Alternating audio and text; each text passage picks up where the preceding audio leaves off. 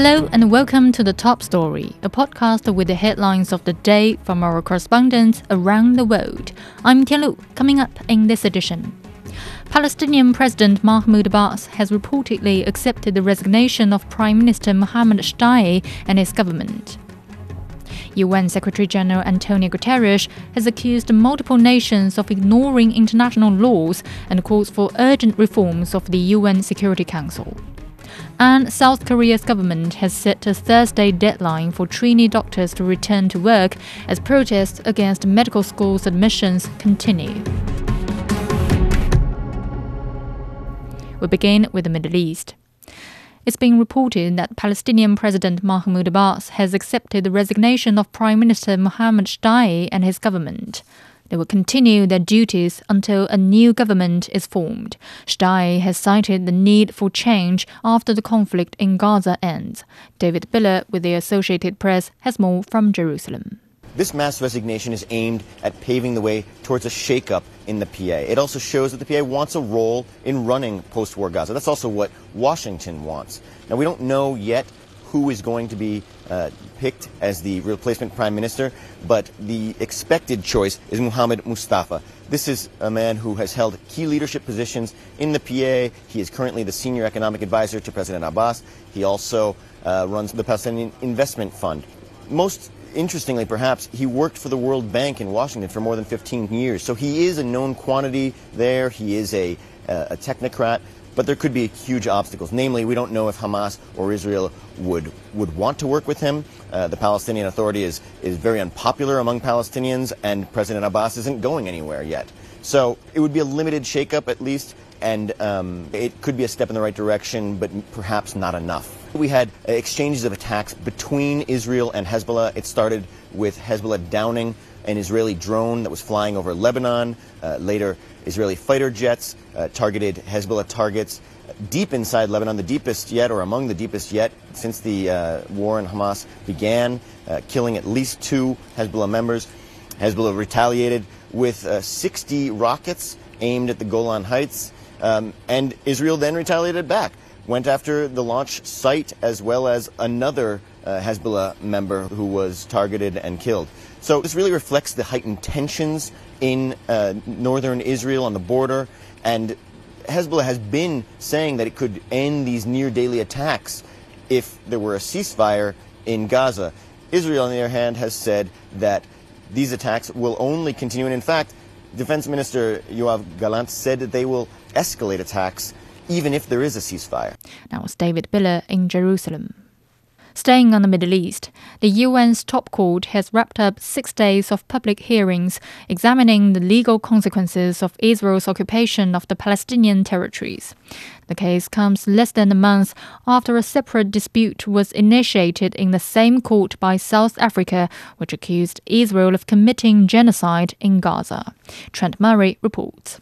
In the final day of oral arguments, some of the Palestinians' staunchest allies arrived in The Hague. The League of Arab States, Organisation of Islamic Cooperation and the African Union, all pushing for an end to Israel's occupation of Palestinian territories. Turkey used its presentation to call out what it sees as historical injustice in the region. Israeli-Palestinian conflict did not start on 7 October 2023. The conflict is not about a certain Palestinian faction or group. The conflict dates back to an earlier century. But the real obstacle to peace is obvious. The deepening occupation by Israel of the Palestinian territories. This case is being closely watched. It follows a request by the UN General Assembly for the court to issue a so-called advisory opinion on the legality of Israel's decades-long military control of the West Bank, Gaza and East Jerusalem. China's legal team arguing for justice for the Palestinians. 57 years have passed since Israel began its occupation of the OPT, regardless of the duration of the occupation. The unlawful nature of the occupation and the sovereignty over the occupied territories remain unchanged. Mr. President, justice has been long delayed, but it must not be denied. Already this case is one for the history books. More than 50 countries have presented their arguments. It's the largest number of nations to participate in a single ICJ case since the court was established all the way back in 1945. While some may hope this case could pave the way for Israel to end its control over the occupied Palestinian territories and even the eventual dismantling of Israeli settlements, actually arriving at that point will likely prove difficult. The court's advisory opinions are non-binding, as some of Israel's allies, including the United States, oppose the case as being brought forward by the Palestinians. Under the established framework, any movement towards Israel's withdrawal from the West Bank and Gaza requires consideration of Israel's very real security needs. We were all reminded of those security needs on October 7, and they persist. While Israel has chosen not to take part in the oral arguments of the case, in a written submission, it said the court's involvement could be harmful in achieving a negotiated settlement. It's expected the court will take roughly 6 months to issue its opinion on the case, a verdict which could have ramifications right across the region. That was Trent Murray reporting. In Europe, UN Secretary-General Antonio Guterres has warned that nations and their governments are ignoring the rule of law and the rules of war enshrined in the Geneva Conventions and the UN Charter. Addressing the opening session of the Human Rights Council in Geneva, Guterres also called for urgent reforms of the Security Council, accusing it of paralysis and failing to compel countries to cut weapons stockpiles. Evangelist Sipsas reports from Geneva. Strong comments indeed, and it's the language that we're quite used to now from Antonio Guterres. From Ukraine to Sudan to Myanmar, the Democratic Republic of the Congo and Gaza, parties to conflict are turning a blind eye to international law, the Geneva Conventions, and even the United Nations Charter. The Security Council is often deadlocked, unable to act on the most significant peace and security issues of our time. The Council needs serious reform to its composition and working methods. He also mentioned, of course, that as the days are going by, our world is becoming less safe, and that the people, he doesn't understand how some of the members actually of the Security Council will justify killing, torturing, injuring, sexual violence against humans. And now some of the members are actually undermining the International Human Rights Council and how they're not taking it into consideration. He pointed a lot of fingers without, of course, mentioning who or what, but his language was quite strong. He said that we need to work all together again. We need to revise how we work. We need to stick together to be able to fight different issues that are happening around the world when it comes to human rights. And he specifically mentioned, he spoke a lot about actually on Gaza and Israel, and he said that we need to sit down again and we need to focus on a different way of how we can actually tackle these human rights violations that are taking place in the Gaza Strip. The speech from Wang Yi, he did speak about what is going on in Gaza. He did mention that the world, as Guterres said, needs to work together to be able to fight against human rights violations, how there needs to be a proper way of governing human rights around the world. He specifically said that China is playing a significant role and a large part in preserving global human rights governance. And he said that China has been doing it and will continue to do it. As a responsible country, China plays an active part in global human rights governance. We have contributed efforts to the conclusion of a series of important international conventions and declarations on human rights. The vision of building a community with a shared future for mankind represents a shared aspiration of people of all countries. It also injects strong impetus into human rights protection worldwide. And he also mentioned, quite similar to what Guterres said, that the council needs to be putting in its work, its fair work, without any injustice, to be fair towards all the members that are on the council, that they need to work together to make sure that all parties will be receiving the same amount of attention and will be taking into consideration their issues. That was Evangelist Sipsas on the UN Secretary-General's call for reforms of the Security Council. Now turning to Asia. Medical personnel remain on strike in South Korea despite an official ultimatum urging trainee doctors to return to work before Thursday. The unrest, which has been raging for days since the government announced a plan to increase the number of medical students.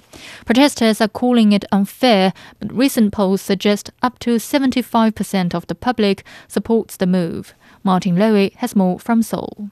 Well, there's absolutely no sign of either side softening their position. South Korean government has said to the doctors they have 3 days until February the 29th to return to work, or they face having their licenses to practice medicine suspended and possible prosecution in the courts. Now, so far, around 9,000 of the country's 13,000 trainee and junior doctors have walked out. Many have handed in their resignations. The situation is already critical at a number of hospitals. Some have cancelled up to 50% of operations. Others are turning away accident victims. Local media is reporting that a woman in her 80s suffered a cardiac arrest and died after being refused treatment by 7 different hospitals. Other patients claim that they have to go from one hospital to another until they find a hospital that will treat them. Now, people are angry about this. Some of those patients have been quoted as saying this hard-line stance by both sides, the government and the doctors, means that they're playing hostage with people's lives. Now, the government here has ordered military and police hospitals to open up and treat the general public, and it's told all medical clinics that they have to stay open for longer hours to try to in some way address this critical and growing shortage in patient care. Well, the main point at issue here is that the South Korean government wants to recruit another 2,000 trainee doctors. That's about a 60% increase on the existing numbers. Now, the government says that's necessary to prepare for the future with a constantly aging population here in this country. But the junior doctors say first they need to address their pay and their career progression during their careers. Most doctors here in South Korea are paid out of private medical insurance. Around 90% of all medical care here is private.